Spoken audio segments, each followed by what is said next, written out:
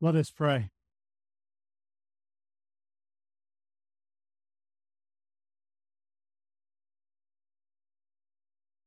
Father God, what sits before us is heavenly food. Your word is heavenly food.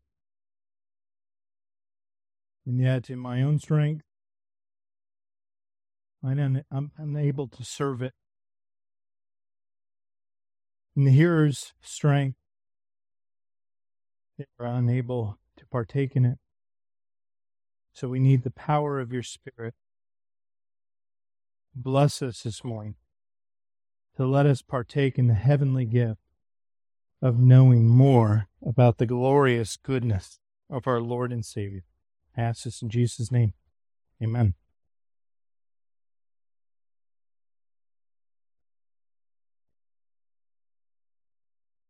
It was a dramatic scene last week in this passage.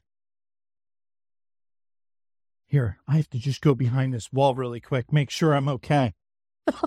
All right. Okay, now I can preach. There's a dramatic scene in this passage last week where Zipporah intercedes on behalf of most likely her husband's life, possibly her son's life, possibly both, possibly even her household. And she performed that emergency surgery, which we recognized Gershom was probably about 30 years old. And so for a 30-year-old to submit to maybe a woman somewhere between 60 and 80 years old to perform that sort of thing, the son would have to do that out of love of the Father and a desire to cover up sin and to forgive sin. And how that reality ultimately points to Christ. And we're not going to focus on that today, but it does bear mentioning Zipporah here at the beginning of the text, because we're not going to hear from her again until chapter 18 of Exodus. At some point, she was sent away back home to Jethro. And I would guess, first off, I would guess the second son also received emergency surgery shortly after the first. I would guess they weren't up to the task of necessarily walking 300 miles at that point. I would guess they were a little, maybe Moses' wife might have been a little frustrated by the fact that, it seems like you misrepresented why we were going down to Egypt to my father-in-law, and likely by extension me. But that's speculation. But if you're wondering where Zipporah is, we don't really know at this point. What we do know with this passage is that Moses is now going to walk down to Mount Sinai. I had to laugh. So you know, these little titles, these little headers that you see in your Bibles. So like in the Pew Bible above verse 18, you see Moses returns to Egypt. I had to laugh about that title. That was a poorly chosen title. Because until verse 28, through verse 28 of this chapter, Moses walks more than 600 miles, getting no closer to Egypt. 600 miles. Put that in perspective. That's like you walking from Harleysville pretty much to Atlanta. And he does it in a dry desert. So Moses returns to Egypt. I don't think Moses would give it that title. You know, later on, Joshua will add, and it's an often, it's a verse that people make light of. It's Moses is called the most humble man in the world. And people picture Moses writing that verse. Well, the second you write that verse, it's not true of you. Well, maybe it still would be, but likely Joshua wrote it back in. But I think Moses takes so much time to just kind of clearly tell us all of those times he stumbles, all of those times he falls, because he is trying to make clear for us he is not the hero.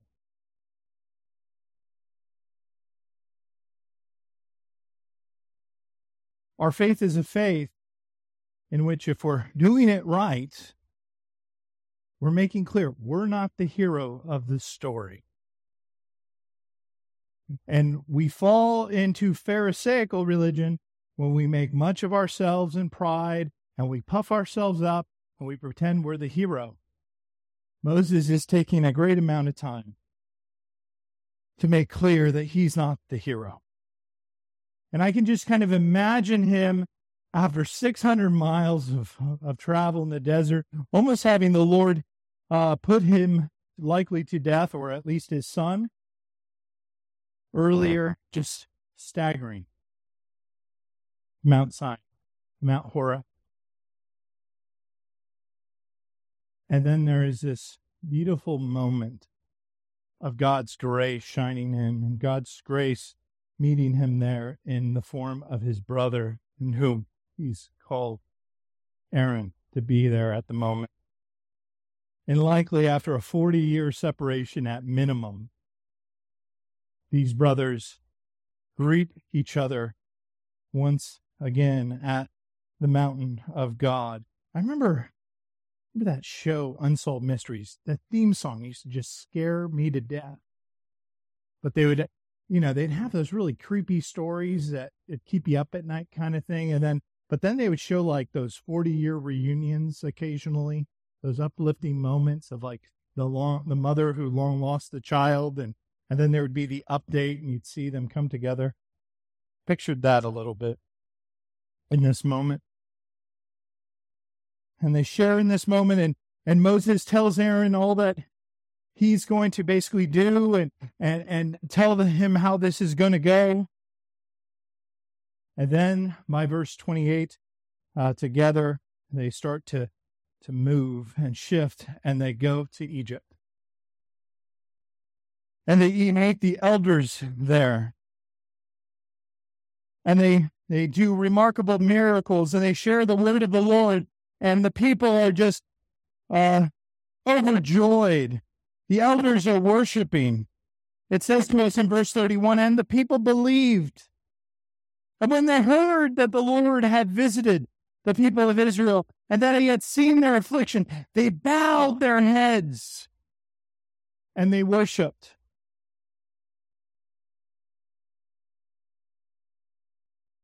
It's kind of funny.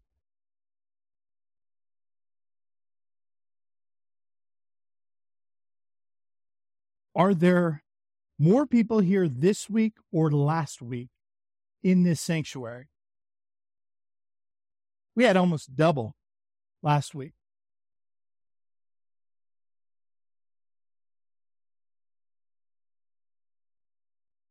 I know for some, I know Charles, who's been visiting. He broke Bruce and I last night. He's sick. He was grieved that he couldn't be here.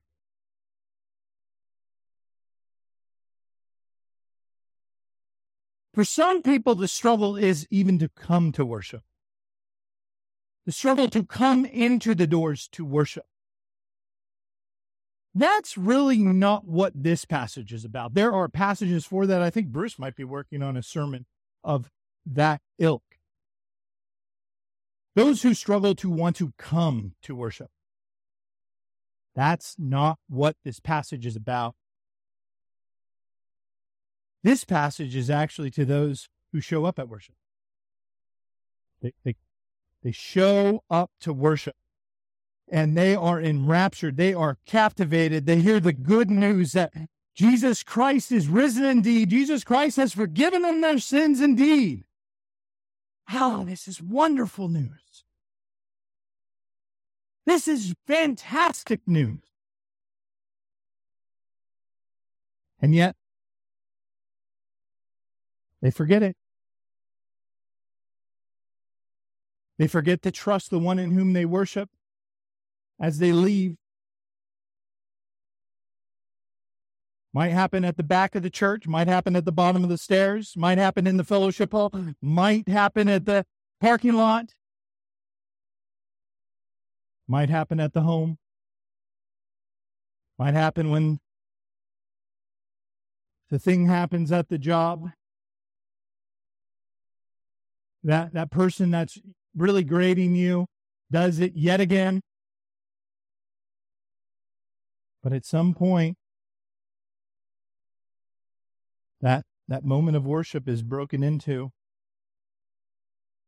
and evil succeeds in getting us to dismiss the God we worship through its plans, through its pathways that it desires to carve out, these large paths of destruction leading to destruction, and people succumb. This is a passage for those who show up to worship, and yet when they leave worship, no longer want to be changed out there by the God they worship.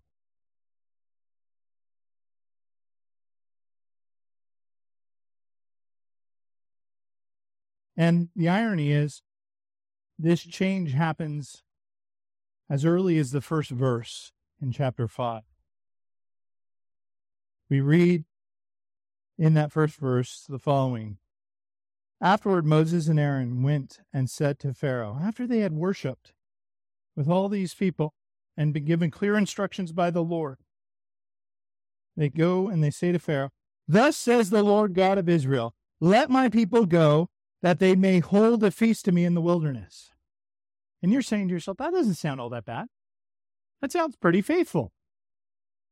Well, there are at minimum 5 things that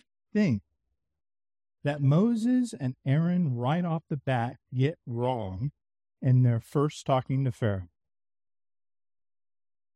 The first is, and we see this from chapter 3, verse 18, it wasn't supposed to be just Moses and Aaron who went, but also the elders. The elders who had worshiped, the elders who had enjoyed seeing the miracles, they were supposed to come along. They didn't come along. They didn't go. Second, Moses changes the Lord's name. He was supposed to say, the Lord, the God of the Hebrews, and he decides to change it to the Lord, the God of Israel. Third, the Lord speaks of asking only for a 3-day journey away. Moses omits that here. Fourth, God actually instructed Moses to use more peaceable language in the Hebrew. Let us go. There was some chivalry to it in one sense. Instead, Moses used the Piel form of Salah, which is a more like a command. Send away. Send us away. Fifth,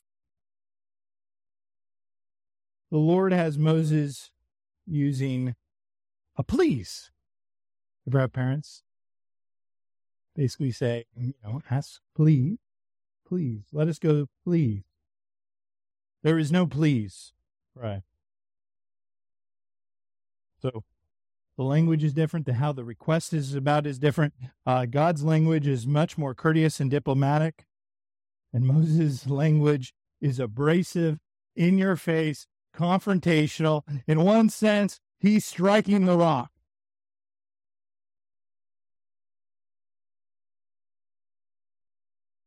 And we know this struggle. My wife and I, a couple months ago, had a big blowout argument. And so it was round 1, separate ways. Round 2, all right, I went up to the room, tried to make peace. She tried to make peace. No, round 2 started again. The blows started. God, we fixed it by round 3. We fixed it by round 3. The Lord fixed it by round 3. She's a better person than I. She came over here to church to pray. I was praying too.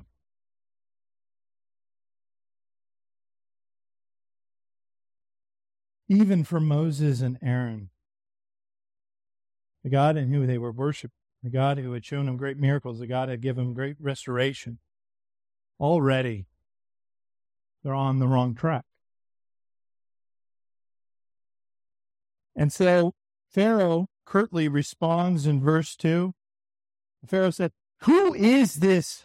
Is the Lord, that I should obey his voice and let Israel go? I do not know the Lord, and moreover, I will not let Israel go."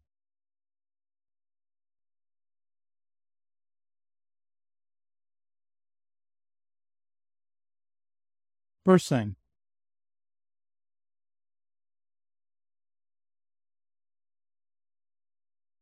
does it make the Lord any less true that Pharaoh doesn't want to acknowledge him or esteem him? Doesn't make him any less true. Doesn't make him any less true at all. But one of the misunderstandings we could actually have of this time is we think, of course he wouldn't understand. He's just like captivated with Egyptian religion. That's not true of Pharaoh. We actually know, for instance, that the Egyptians at times worshiped Baal. Who was Baal a god of? The pagan Canaanites. But we actually have archaeological evidence that at times, let's find other pagan gods of the region and let's worship them too. This is, the world loves this idea. Bring all the little pagan gods, all the little pagan idols together, and let's worship them. But this one God, Pharaoh's not interested in. He's never heard the name of, it seems. And that's actually a remarkable thing. We talked about this possibility a little bit earlier. It might be because the Hebrews have forgotten the name of God. I tend to think that's true because even Moses had to ask God his name when he saw him in the burning bush. How quickly we can forget the name of God. And what would Pharaoh want to do with a God like this? This is a God of his slaves. This is a God of his measly slaves. These people are more of a nuisance than a help. These people are questioning my power. They're going after my authority. I'm not going to honor a God like this. I don't want to honor a God like this. I'm not going to respect a God like this. As we see in verses further down, it seems like he convinces himself this God must be made up. These silly servants of this made-up God, I'm not going to give in to them. I'm not going to acknowledge this God.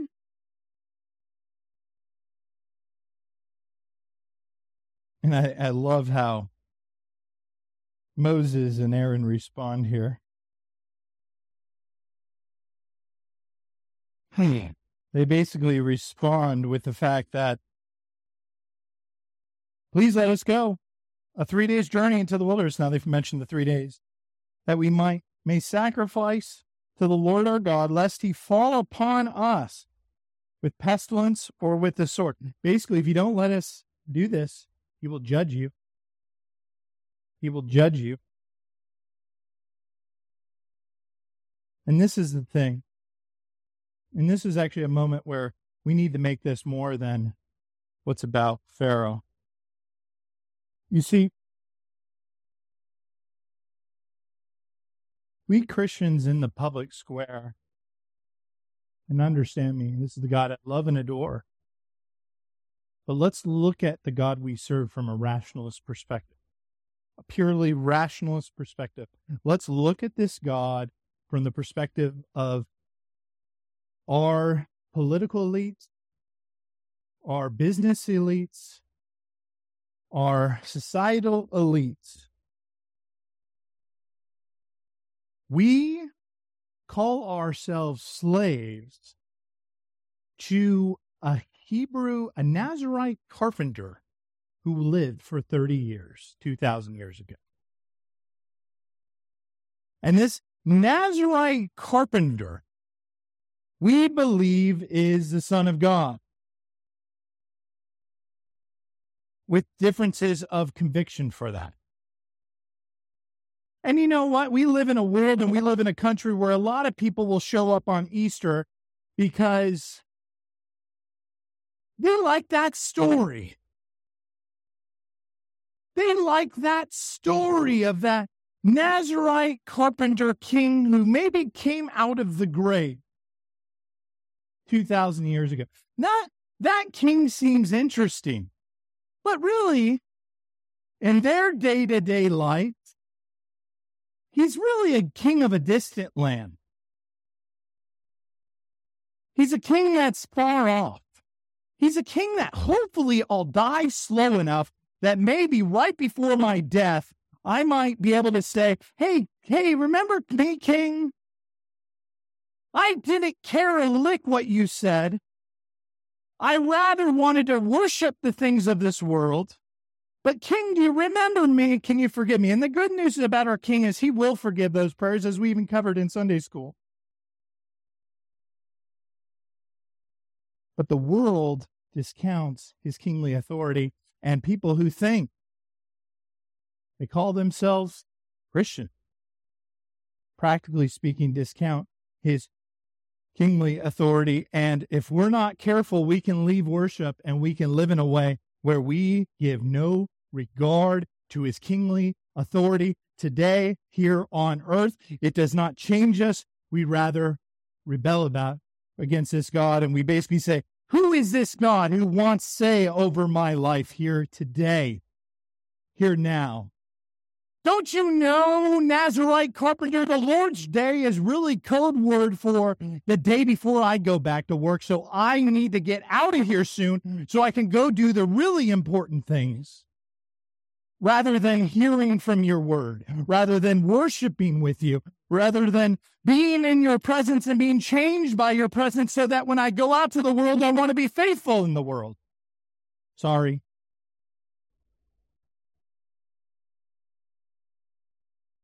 A sermon broke out. I'm sorry, Christine.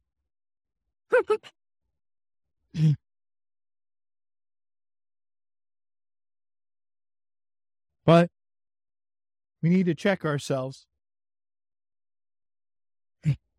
We need to consider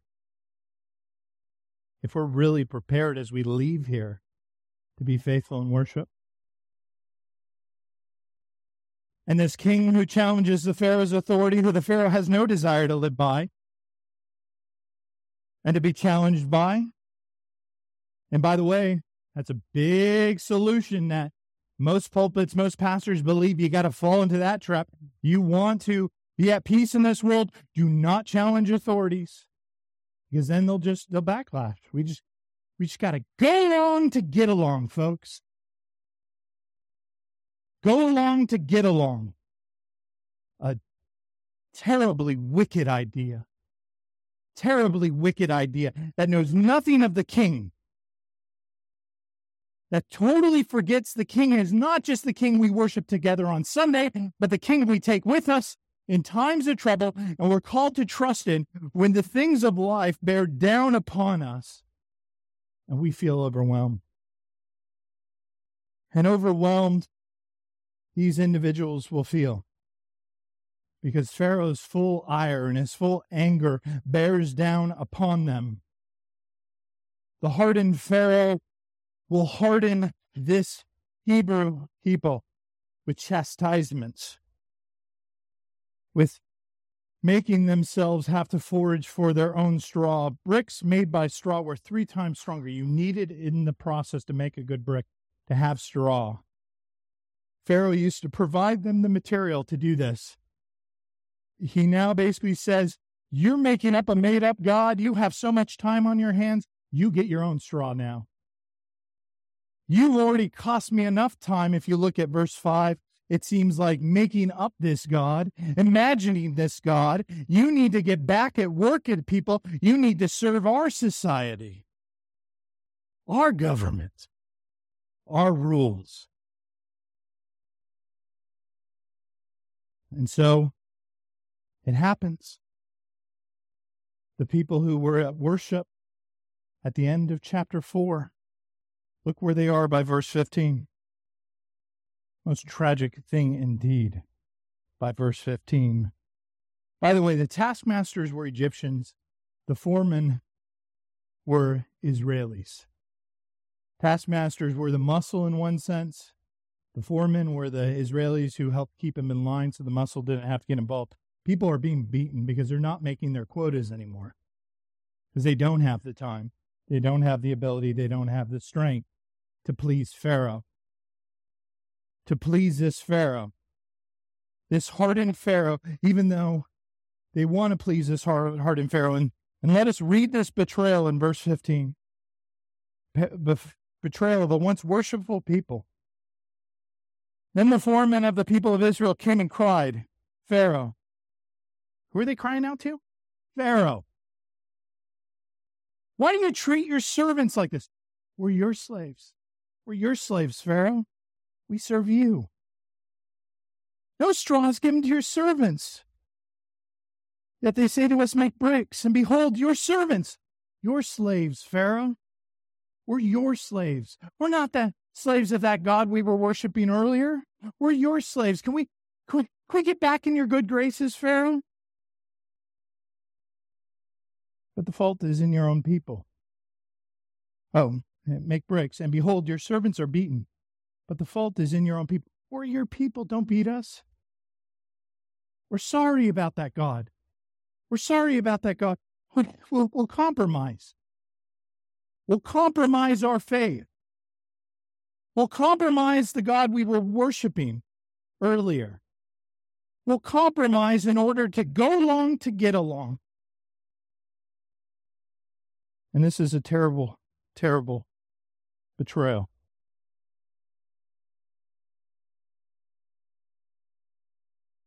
We can know the miracles, we can see the miracles, we can hear the word.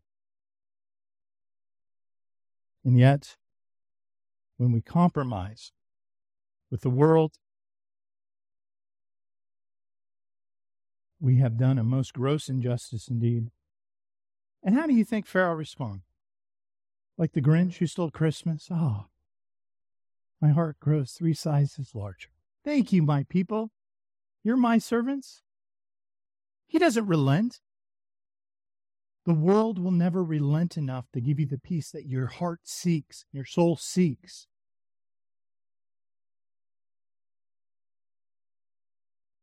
There will be no politician who will be elected the next election cycle who will give you the peace that you seek.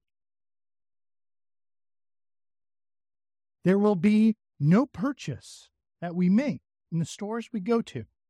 Me, I like to try food outlet. That will give us the peace that we seek.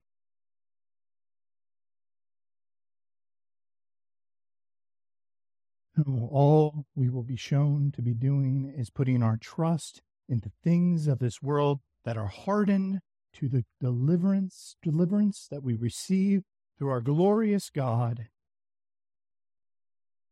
And they will give us no peace, and they will not relent.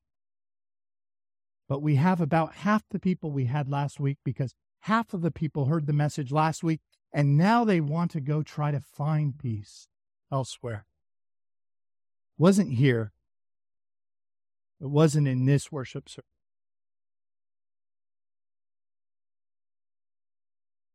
They just wanted to hear about a distant king from a distant land. Not one that ruled over them outside these doors. And as we can see in this passage, it can befall us similar temptation the moment we leave this worship service as well. No mercy is shown. And so by verse 20, the people met Moses and Aaron, it says in the ESV. It actually, in the Hebrew, it's basically attacked. essentially assailed them with words. It's heated. And they are blaming them for their afflictions. By the way, God had told Moses this would happen. Moses presumably had told Aaron this would happen. Why didn't you just go along to get along? Don't you know? It doesn't matter that 30 years ago, 20 years ago, 10 years ago, I was in those pews and I would say, I'll never buy into that garbage. I know God's word doesn't say that. I know God's word doesn't uphold this as true. This definition of marriage, this definition of humanity and who I am as a person, this definition of what a life in Christ looks like. But surely, but slowly, as we leave those doors, God we worship, the God we hear from in His Word, as the world begins to bear down, we think, oh, this is hard. Maybe we should relent. Maybe, I'm sorry, politicians. I'm sorry. I apologize. I didn't use whatever vernacular that you've created. I'm so sorry. I apologize. This is your kingdom. This is not His kingdom, of course. I'm sorry. I can't believe I was living as if it's the Nazarites' kingdom. Shame on me. I deserve to be canceled. I wasn't treating it like your kingdom.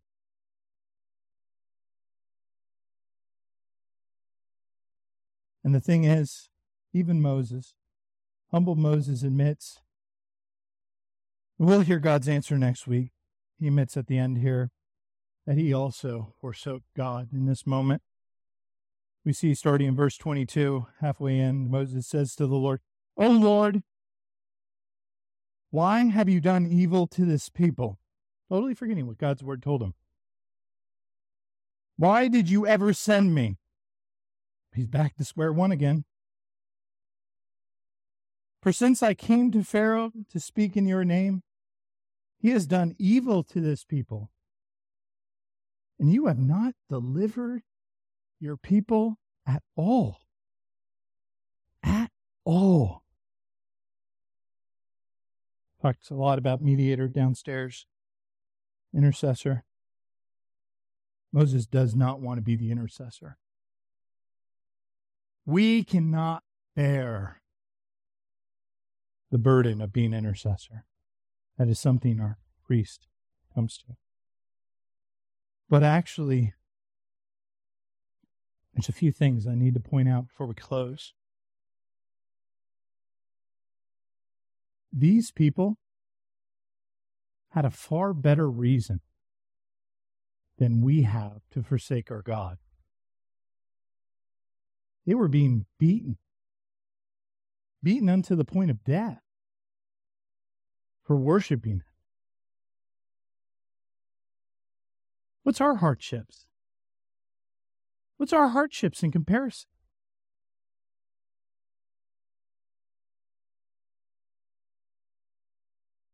Why can't we always carry God from worship out with us into the hardened world? What's the hardship?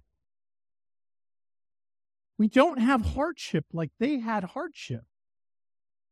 But also, there's something even more important than that.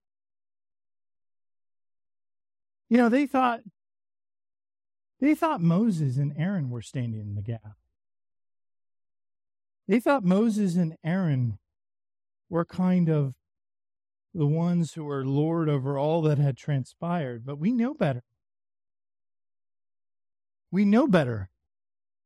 It's that Nazarite carpenter we're supposed to be slaves to, not only in worship, in devoted worship, but as we leave these doors. And when we insult the providences of our life, when we insult the hardships of our life, when we say, I have no affection for you at this moment, we insult Jesus Christ, our Lord and King. That's who we insult. That's who we insult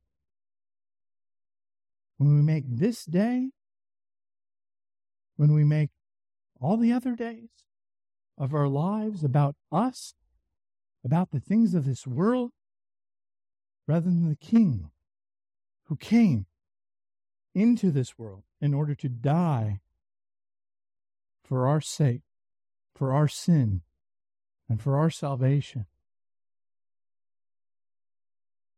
And so let us take heed of the high importance of not just showing up on Sunday to worship the Lord, but also to leave this place willing to trust the Lord in all hardships, in all difficulties, in all situations, even against the powers of this world.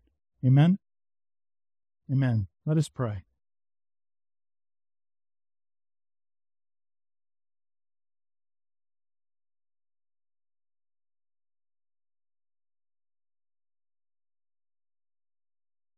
Father God,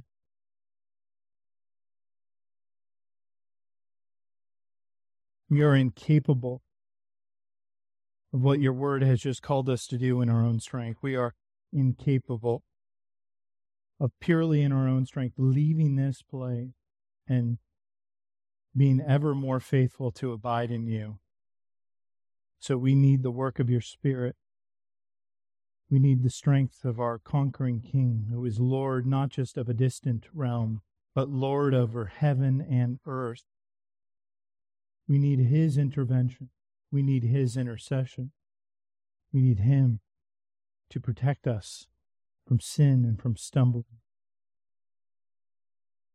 to protect us from our wayward hearts that so quickly dismiss you. Our hearts that want to make this day about us and every day about us rather than our days about you. And so we pray in your name. We thank you for the full measure of grace that we have received through Christ Jesus. Help us to abide more faithfully in him. Amen. And now let us take a moment quietly and privately to confess those moments where we failed to be the people in worship, outside of worship. Amen.